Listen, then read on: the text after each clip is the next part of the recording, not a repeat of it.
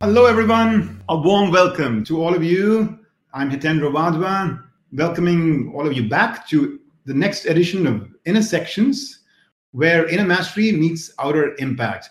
Our passion is to dissolve boundaries, is to find ways to take things that have been, in a sense, like disconnected and disparate in the world, in our thinking, in our lives, and challenge us to fuse them, to connect them, to find some common ground between them. Because it is when we dissolve those boundaries that the best in us arises. Today, I want to inviting in another very key voice in this journey, Melanie Joy. Melanie got her education from Harvard as a psychologist specializing in communication, social transformation, relationships. She's authored 5 books, and today we are going to make the focus of our conversation 2 of those books, one of which is on relationships, getting relationships right, how to build resilience and thrive in life, love, and work. She is internationally recognized for a number of things that she has done to really push human consciousness forward in powerful and beautiful ways. And I think you'll see that in some of the conversations that we have with Melanie today. In addition to talking about relationships in a way that you're perhaps already expecting, there is going to be a way that we will push the envelope even further. But instead of sharing that with you here, let me just kind of tease you with that idea that somewhere midstream in the conversation, we will pivot and expand it into something perhaps even more transformational in its possibilities. But let's start with the more sort of grounded idea and aspiration for all of us of what is it that we can do in our careers and in our lives today to take a thoughtful look at our relationships and make them more whole, make them more fulfilling, make them more successful, both for us and the other party. So, Melanie, welcome to Intersections. Let's invite you in. Hi, thanks for having me. It's a pleasure.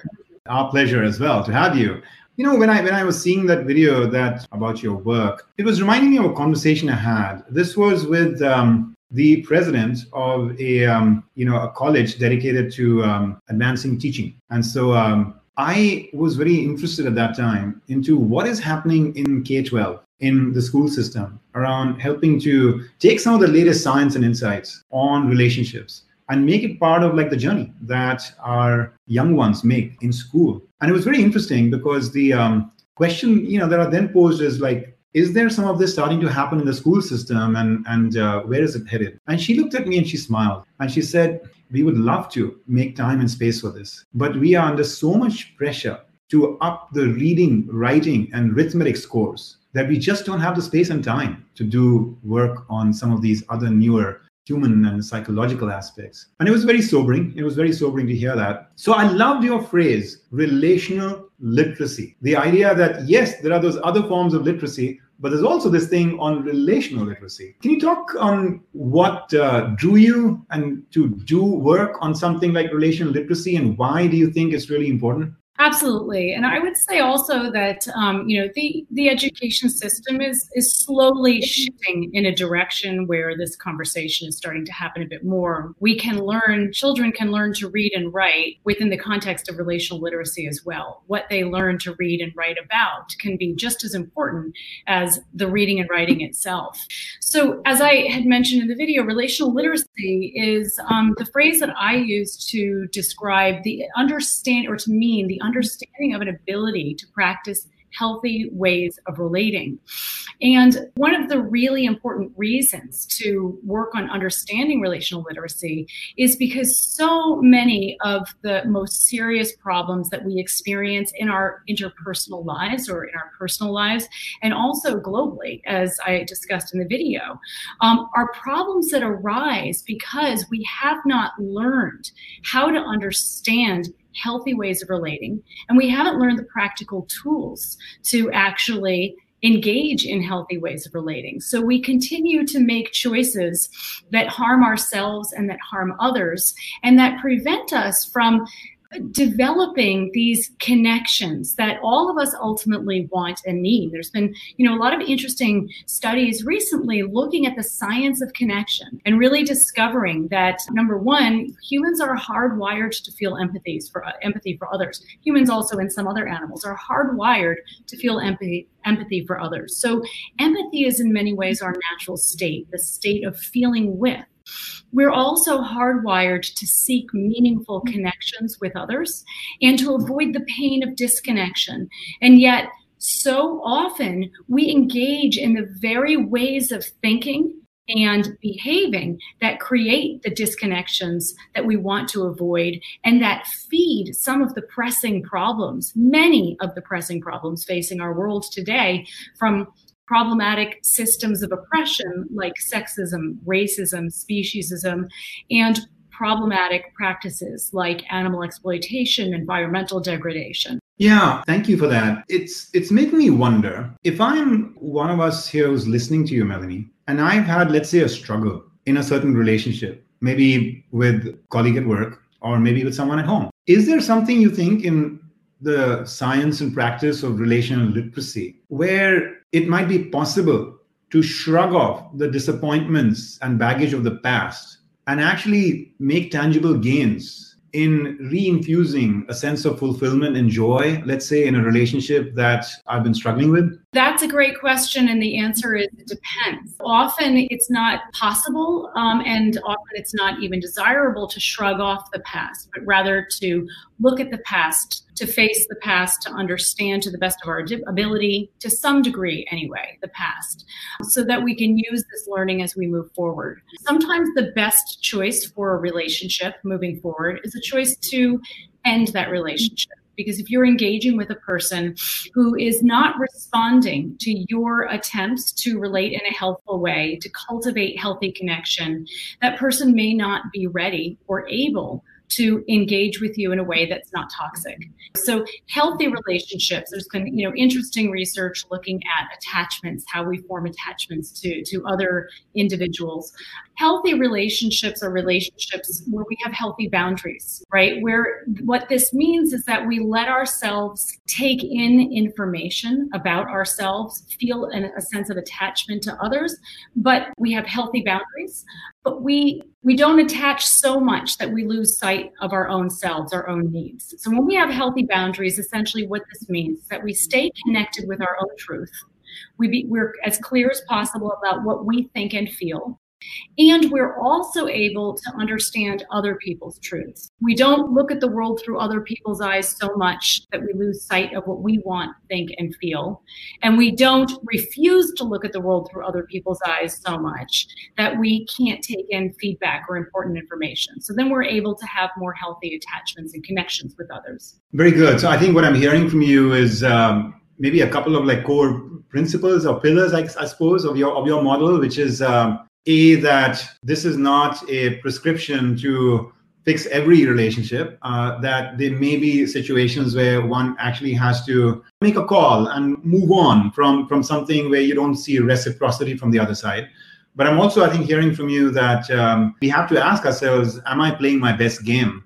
Is there more that I can bring to the table to hold the past in focus, but also, rise above and grow in my capacity to bring out the best in the other person and me. That's one phrase I use a lot, like bringing out the best in the other person, bringing out the best in yourself. What are you doing to get there? Sounds like, has a lot to do with certain practices that perhaps help you, both on the one hand state with your truth, but also respect the other person's.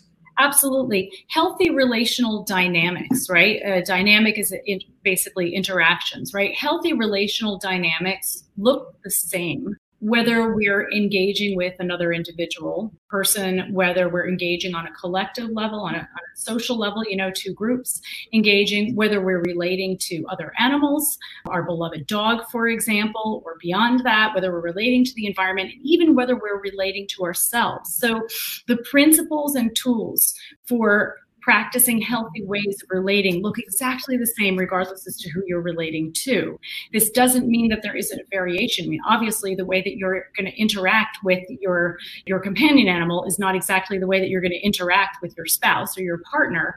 But what it does mean is that the same formula applies to all of our relationships and to every interaction we have when we're paying for our groceries at the grocery store. For example, once we understand this, we can apply this.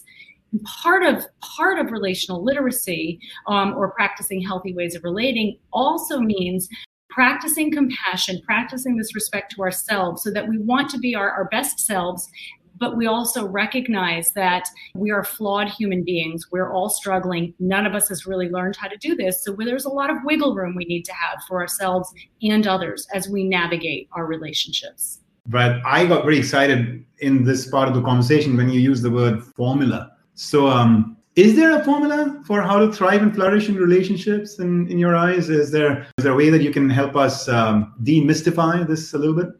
Well, the formula that I describe in my book is, it's very simple. It's a set of principles and then lots of tools that various people have been working on and developing for many years now, which is, the formula is, when we want to create connection, healthy ways of relating or healthy relationships are relationships where the individuals feel connected. And again, this also applies to how we relate to ourselves. We can feel more or less self-connected. And I know, Hitendra, you talk about this a lot in your own work.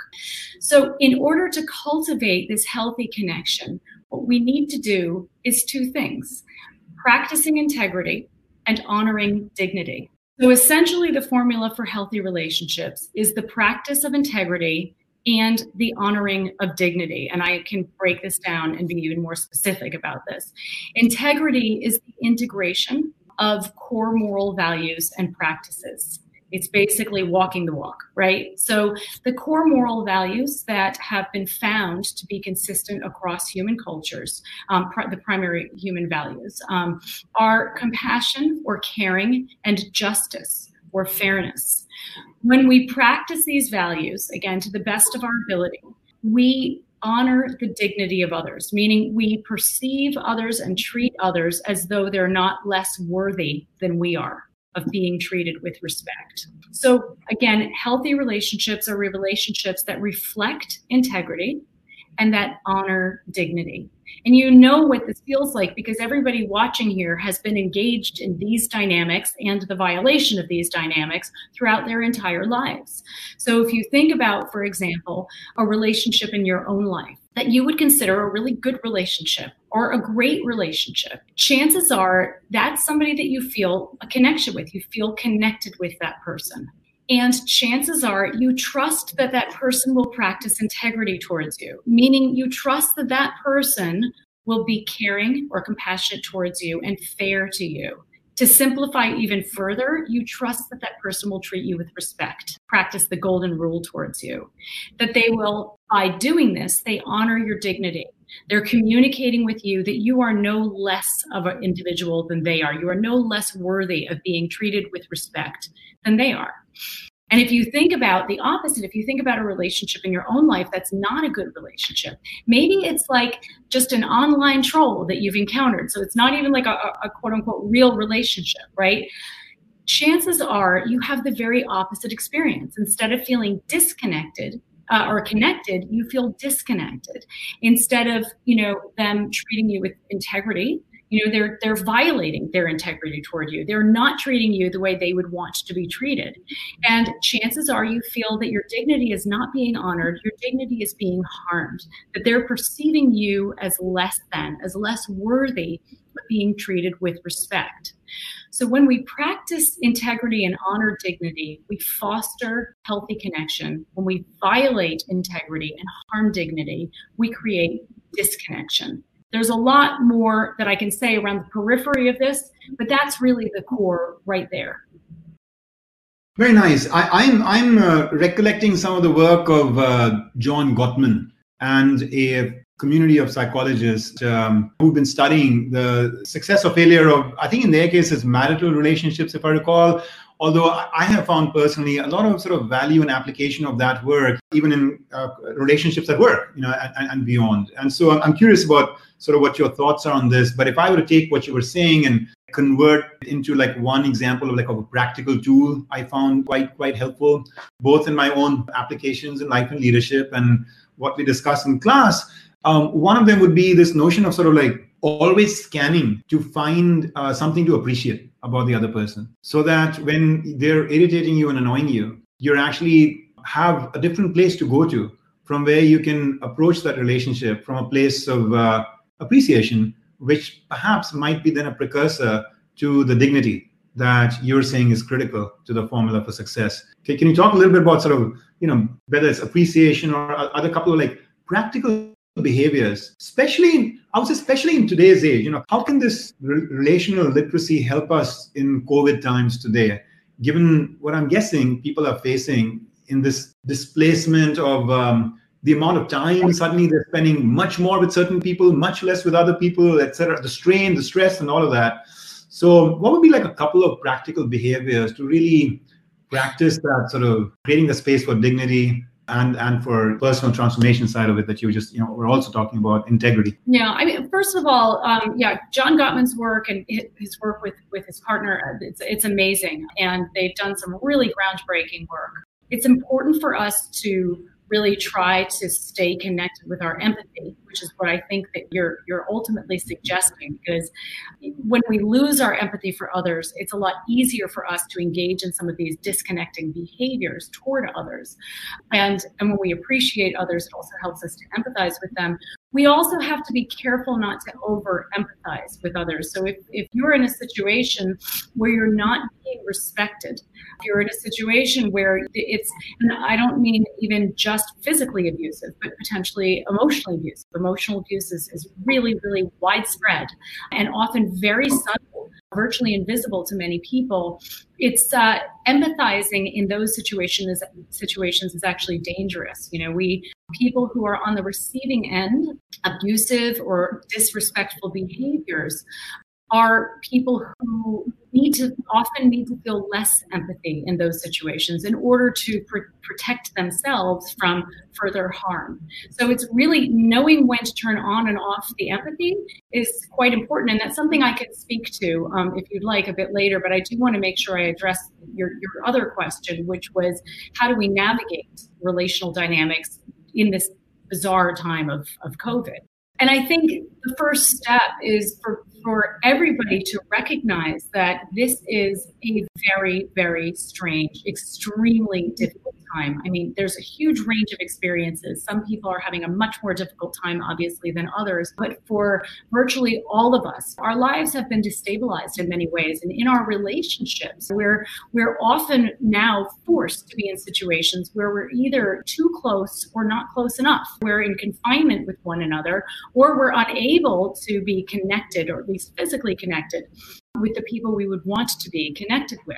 So the first step is recognizing that these are very difficult times and not expecting yourself to be at your best or anywhere close to your best. Because, as we talked about earlier, most of us have never even learned relational skills in better times. In normal times, we struggle with relationships and communication. Communication is the primary way we relate, of course.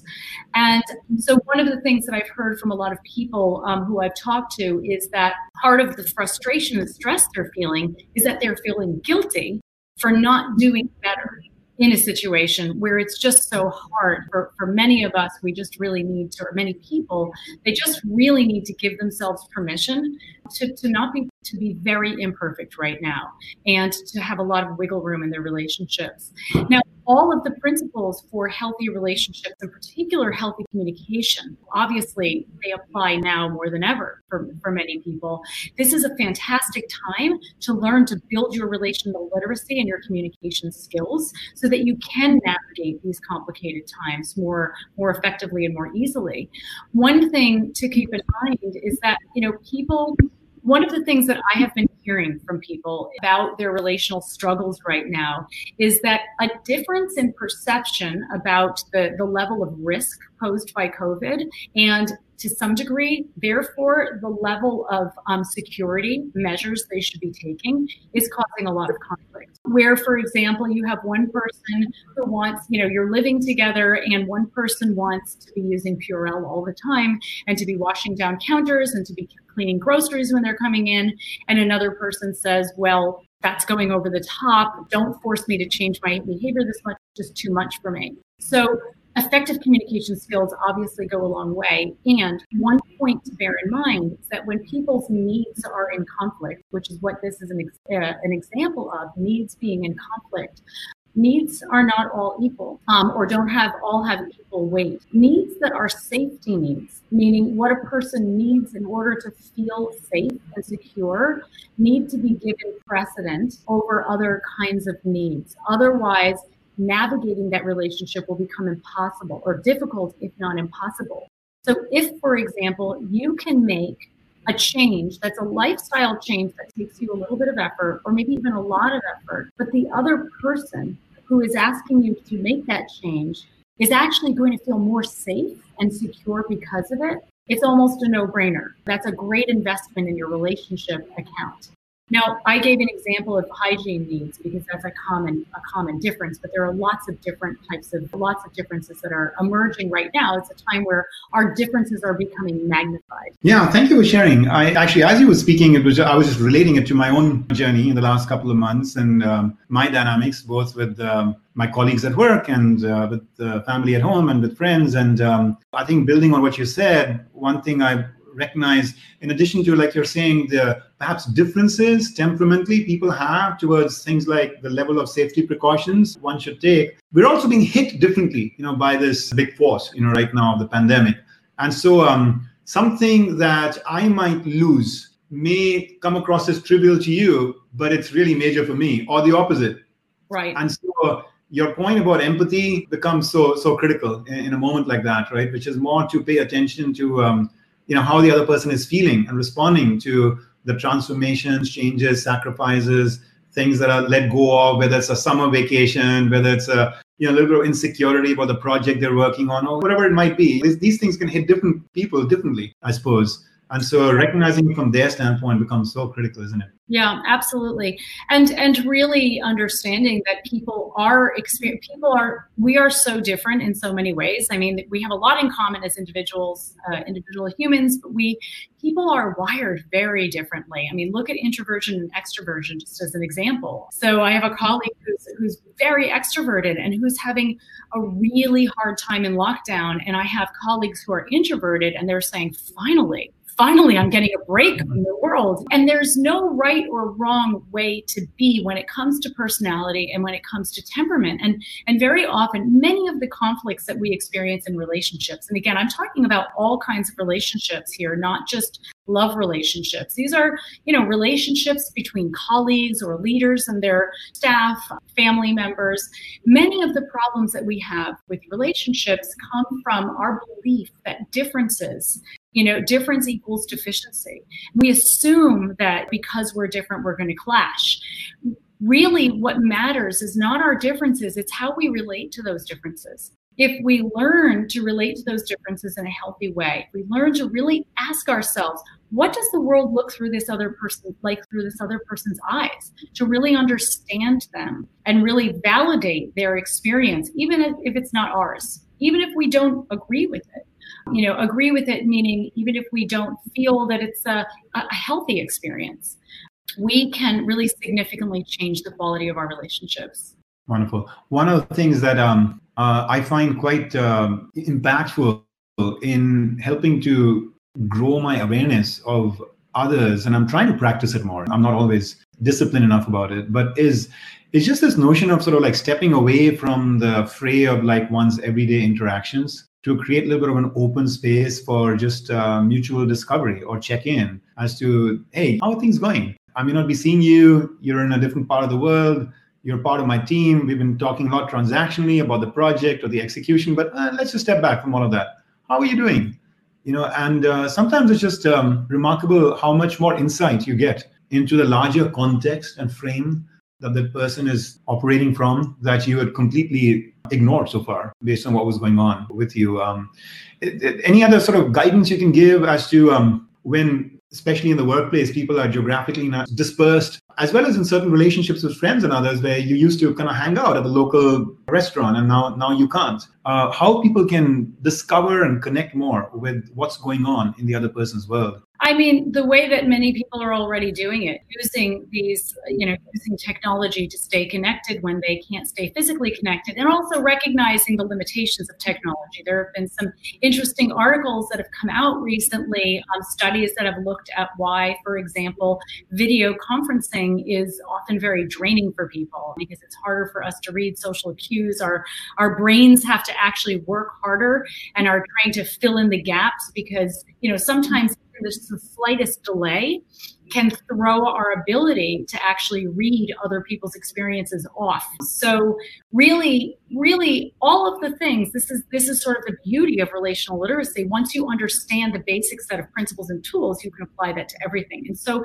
exactly what you're saying, giving yourself, I don't even want to say permission, the opportunity to perhaps spend more one-to-one time with people, I would say, rather than group chats, if you can avoid that, to have your meetings more as one-to-one rather than having too many group meetings, pausing and asking people, how are you? Doing the same for yourself. One of the things that can benefit all of our relationships, as I said before, our primary relationship, we're always relating to ourselves. And our primary relationship is with ourselves, and that we are relating to ourselves more frequently than we're relating to anybody else. We relate to ourselves through our self-talk. Most of us have we all have this internal dialogue that's going on all the time, and we relate to ourselves through our life choices. We're always relating to our future self of 5 minutes from now or 5 years from now. Melanie, on this front of relating to yourself, I found it fascinating. It's funny, I've been working on my book in recent days, and we talk in my work about these 5 core energies, one of which is love, and I think that relates most naturally to this conversation we're having about relationships. It's not just about romantic love, it's about love as in taking joy in people's joy, which could be as much what you do in the workplace or with clients or others, just taking joy in their joy. And, and as I was kind of working on that chapter, it did strike me this import, the central significance of making sure that you have a very healthy relationship with yourself to prepare you for the relationship you need to have with the world. And then you say something about how it's actually, you do not need to require that you first love yourself in order to love others. So can you talk about that? Well, we all learn, or at least most of us learn this belief. We learn to believe that we can't love others until we love ourselves. I mean, most of us have grown up hearing this, but I don't know where this idea came from. I don't know if it was ever supported by studies. I don't think so, because it's been around for a very, very long time. And yet we've all just kind of bought into it as though it's some sort of a universal truth. When we take a more relational view of love and of growth and of human and non-human as well, connection, we can recognize that we can learn to love ourselves through loving others. We don't have to be, we're social animals. We're not meant to exist in isolation. Feminist psychologists back in, I think it was the 1960s, really started advocating, 60s and 70s, advocating for a more relational approach to understanding human psychology and to development, and said, we need to not look at people as though we're islands unto ourselves. We don't develop, for example, psychological problems generally in isolation of our relationships. We're relational beings. We grow and we heal and we get harmed in relationship to others. And so, many people can testify to the experience of never having felt that they loved themselves, but became loved by their newborn baby or by their partner. They fell in love with the person who became their great love and their life partner. And they learned to love themselves through looking at themselves through that other's eyes. And they learned to love themselves because they started practicing the principles of loving or healthy relationships towards someone who they valued enough to do that. And that taught them how to practice these principles, and then they could apply them to themselves. So we don't need to love ourselves before loving others. We can learn to love through loving and being loved. It's very thought-provoking, very thought-provoking. I'm going to take that as my key reflection for the day. Thank you. Melanie, here is kind of where we are in the series of conversations we've had around this theme of relationships. So as I was telling our friends, a couple of weeks ago, I had Raghu Krishnamurthy from GE, and he really helped us focus on thriving and flourishing in the workplace, those relationships. Then Jan came and expanded that lens in some ways to all of humanity through that amazing example of Mother Teresa. And then you're bringing us a little bit closer to home, to family relationships, but also, relationships at large in the workplace and beyond. And then even deeper within to kind of what's our reflection on our relationship with ourselves. So we've been going a little bit deeper, but now I want to take another part of this very innovative work that you've been doing to advance human consciousness, which is to expand the lens even beyond humanity. And so can we pivot a little bit to some of that really path-breaking thinking and thought leadership you put out there? And can I just take a minute to like share with people what you've done and then open it up for a little conversation with you? Absolutely. Okay, so let's do that, folks. Here is an example of some of this other work that has been spawned by Melanie's journey. There is a book that she wrote which really caught my eye, and it's called Why We Love Dogs, Eat Pigs, and Wear Cows, An Introduction to Carnism. Yuval Harari, who's a very preeminent thinker as well of our times, with his work on Sapiens, for example, and beyond, has called it an important and groundbreaking contribution. This whole sort of theme or idea about carnism is something that you, Melanie, have played a pioneering role in sort of like putting out there into the human discourse. And it's something that I'm seeing more and more come up in web searches as well. And so talk to us a little bit about what is carnism and what got you interested and drawn to this field? Well, thank you for that information and that introduction. This really emerged out of my own journey. And earlier in the show, I was talking about how, the way that we relate, healthy relationships, really whom we're relating to, all living beings. And, in my journey, like many people in the West in particular, but around the world, I grew up with a dog who I loved, who I practiced, I would say, healthy ways of relating towards. I would never want to harm my dog. I would never want to cause my dog suffering. I always wanted to be kind to my dog. I wanted to treat my dog fairly and, treat my dog the way that I would wish my dog would treat me if he were in the position of having more power. And, I cared about animals in general, like many people do. And I also grew up contributing to a system that I later called carnism, which I'll talk about in just a moment, contributing to this system that causes such incredible, intensive, and extensive harm to animals that it is absolutely mind-boggling to think about it. And this is the system of animal agriculture, of course. I grew up eating meat, eggs, and dairy. I was the meat lover's pizza girl at Domino's Pizza. And I never made the connection over so many years, that I could be petting my dog with one hand while I ate a pork chop with another. A pork chop that had come from an animal who had once been as intelligent, obviously, and as sensitive as my dog. And it wasn't until I ended up getting sick back in 1989. So I was 20, it's a long time ago. I was 23 years old at the time. And from eating a contaminated hamburger that wound me in the hospital on intravenous antibiotics. And at that point, I just stopped eating meat because I was disgusted by it. But what happened was it led me to want to learn about my new diet. And at the time, that was vegetarian.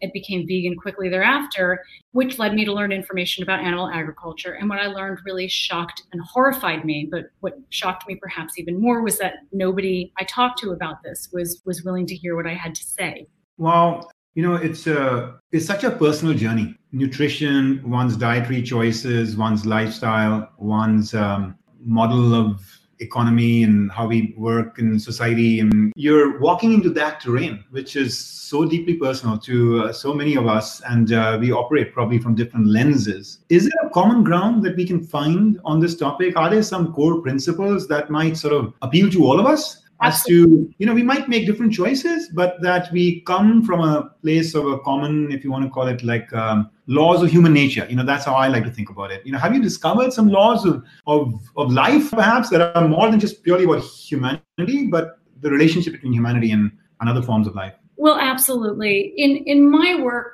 through my journey, what I really wanted to understand was, I have my family and friends were like myself. They were rational thinkers. They're empathic people who cared. I said, we're hardwired to feel empathy for others, and that includes empathy for other animals. And so what we have in common is that the vast majority of us really do care. We really do care about our impact on others, including our impact on other animals. And because we've been born into this system of carnism, which is basically the opposite of veganism. Carnism is the invisible belief system that conditions us to eat certain animals. It basically conditions us so that we distort our perceptions and disconnect from our natural empathy for animals. And then we don't feel any discomfort or really think about the reality of what we're doing when we're eating animals. And so what we have in common is that we are hardwired to seek connection with others. We're hardwired to feel empathy for others, including other animals. And most of us really do want to make choices that reflect our integrity, that are choices of integrity, that reflect compassion and justice.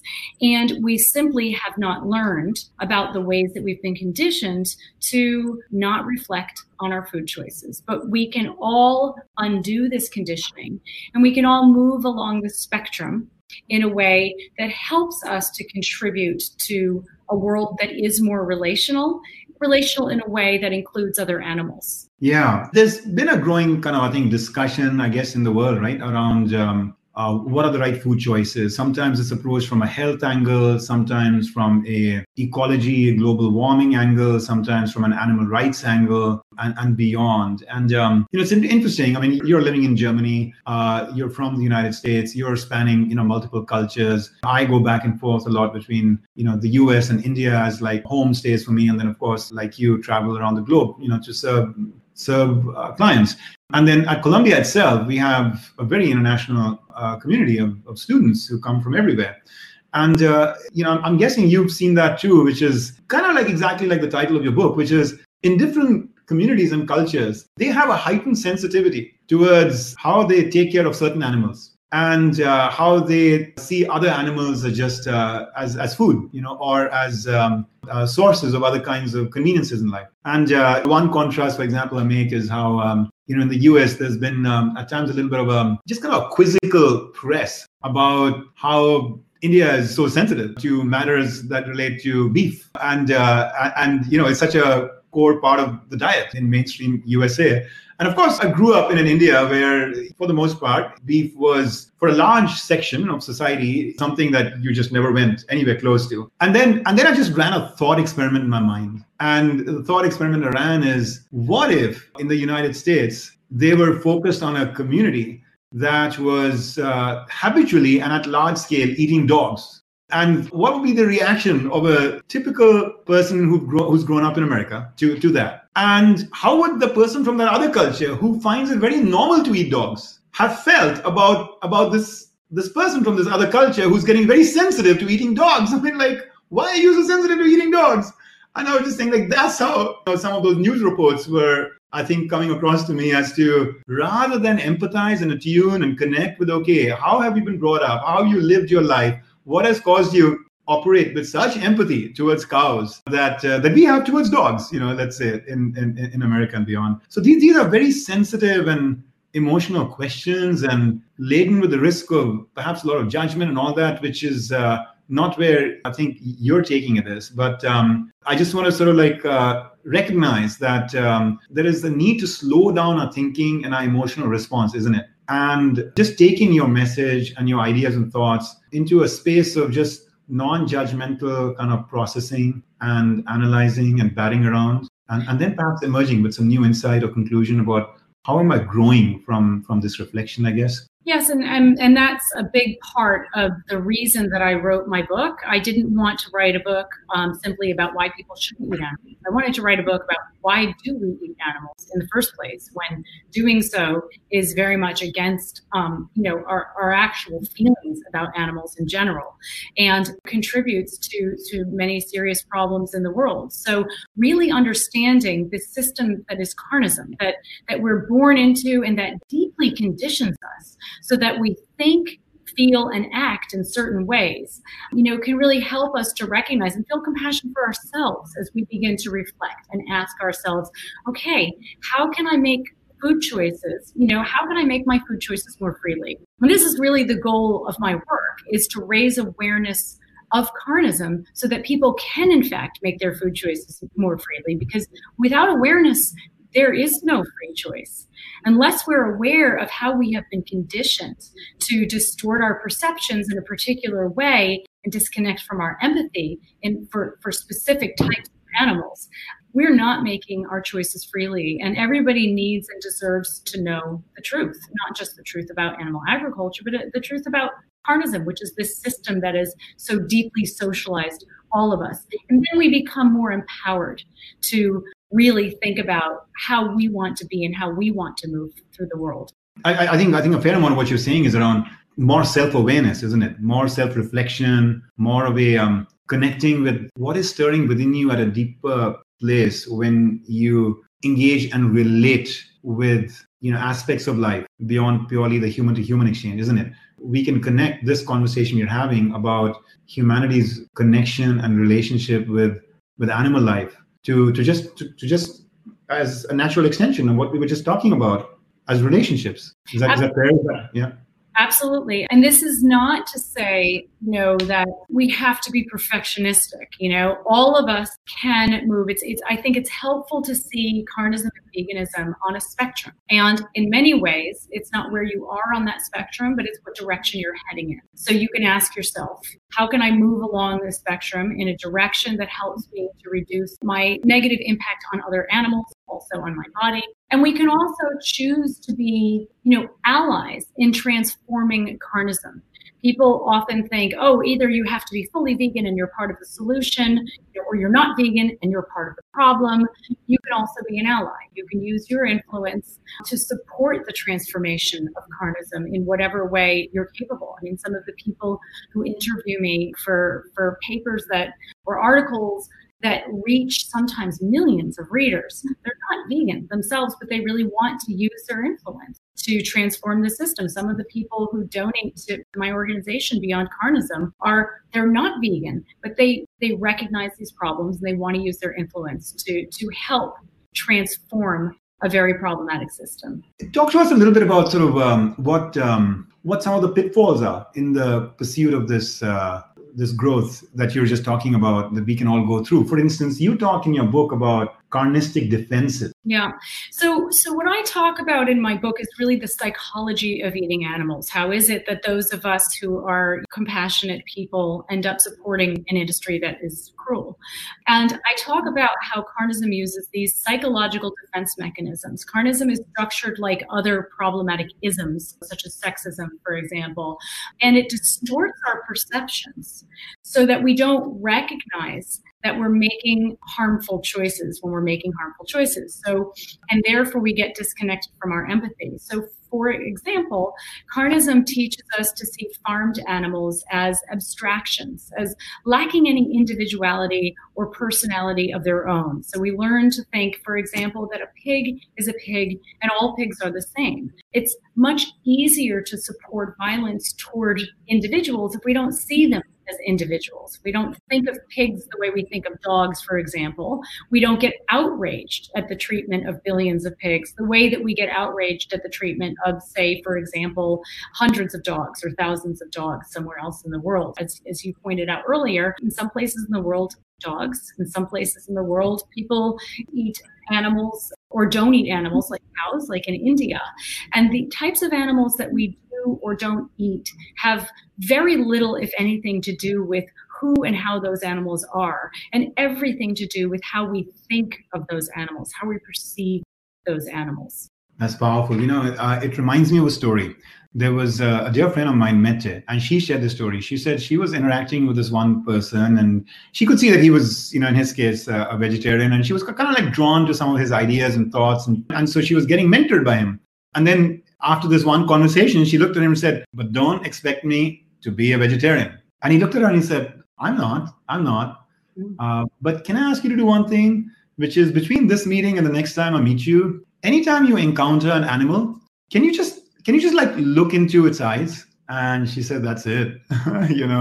A short while later, I just gave up. I just gave up eating meat. So that said, I'm also intrigued about how one can continue to expand that set of possibilities about what one considers as important relationships, not just with our loved ones, not just with people at work, not just with humanity at large. You already extended that lens into the animal community. And I wonder if we should, as we close this session out, expand it even further to all of nature, perhaps even the universe. Is there something in this pandemic moment that is actually awakening us up to the need to really be thoughtful and sensitive to humanity's relationship with life and with nature more broadly, right? The ecology, the environment, and all of that. And I wonder what you think. I mean, is that something that you had much intrigue and interest in, to like even go beyond just humanity and animals? Well, I mean, clearly climate change is one of the most pressing issues, if not the most pressing issue of our age. And it requires and deserves immediate attention. And so when we ask ourselves about how we're relating to the environment, we can ask ourselves absolutely the same question. You know, when I make this choice, this is really what it comes down to. Whoever you're relating to, and we're constantly making choices. We're constantly engaging in behaviors that impact others and that impact ourselves. The nice thing is that healthy relational behaviors are always, they're win-win. They're in the best interest of the greater good, of the integrity of the whole or of the system. So when we make choices, we can ask ourselves, is this choice going to cause harm or not? Now, obviously, there are knotty questions to unravel, and there are a lot of nuances to consider. But we can ask ourselves, does this choice that I'm going to make reflect my integrity? Does this reflect integrity? Am I practicing compassion and fairness or justice right now in making this choice? And we're not always going to make perfect choices because we're very flawed human beings who have been born into a deeply dysfunctional, relationally dysfunctional world. We really have to accept that. Nevertheless, we can work to bring integrity more fully into our choices, on an ongoing basis. And the less compartmentalized we are, when we're not treating our coworkers differently than our boss, differently than our partner, differently than the animals with whom we share the planet, the less compartmentalized we are, the more integrated we are. It's a holistic way of being. We practice kindness and respect toward everybody who comes into our orbit. And this frees up a tremendous amount of psychological energy for ourselves because we don't have to continue to block out unpleasant truths, the consequences of our choices, and the relational fallout from us not being kind. This has been very illuminating. I think there are just so many powerful ideas that you have just started to spark in us. And my encouragement to our audience is going to be to, rather than jump to one conclusion or another, to really reflect on a couple of the key themes that you may have, found striking a chord with you. Just to reflect on them, let them sort of marinate within you, and then draw, in a sense, your conclusions coming from your own voice within. I am guessing, Melanie, that would be very consistent with your own message. It's not about a single prescription as much as a invitation to awaken to more conscious living. Absolutely. Yeah. Thank you so much for joining us for this, Melanie. Let's allow Melanie to kind of make her way back. And thank you so much for joining us for what has been very thought-provoking, very, very heartfelt. Really appreciate the great work you're doing, Melanie. And thank you, Hitendra. It's been really wonderful being here. I appreciate it so much. Thank you as well.